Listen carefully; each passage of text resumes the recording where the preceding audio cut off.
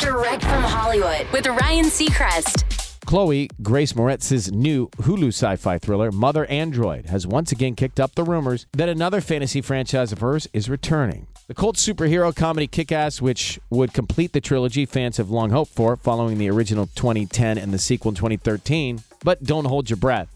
Filmmaker Mark Miller tells Screen Rant, it's funny occasionally something pops up about a third Kick-Ass, but it's never true. What typically happens is one of the actors being interviewed about another movie gets asked, is there another Kick-Ass? They say, I don't know, maybe. And then it becomes the headline, maybe another Kick-Ass is coming. In reality, we've literally never had a conversation about it. Too bad for fans of Chloe, but the good news is her new movie, Mother Android, is on Hulu now. That's direct from Hollywood.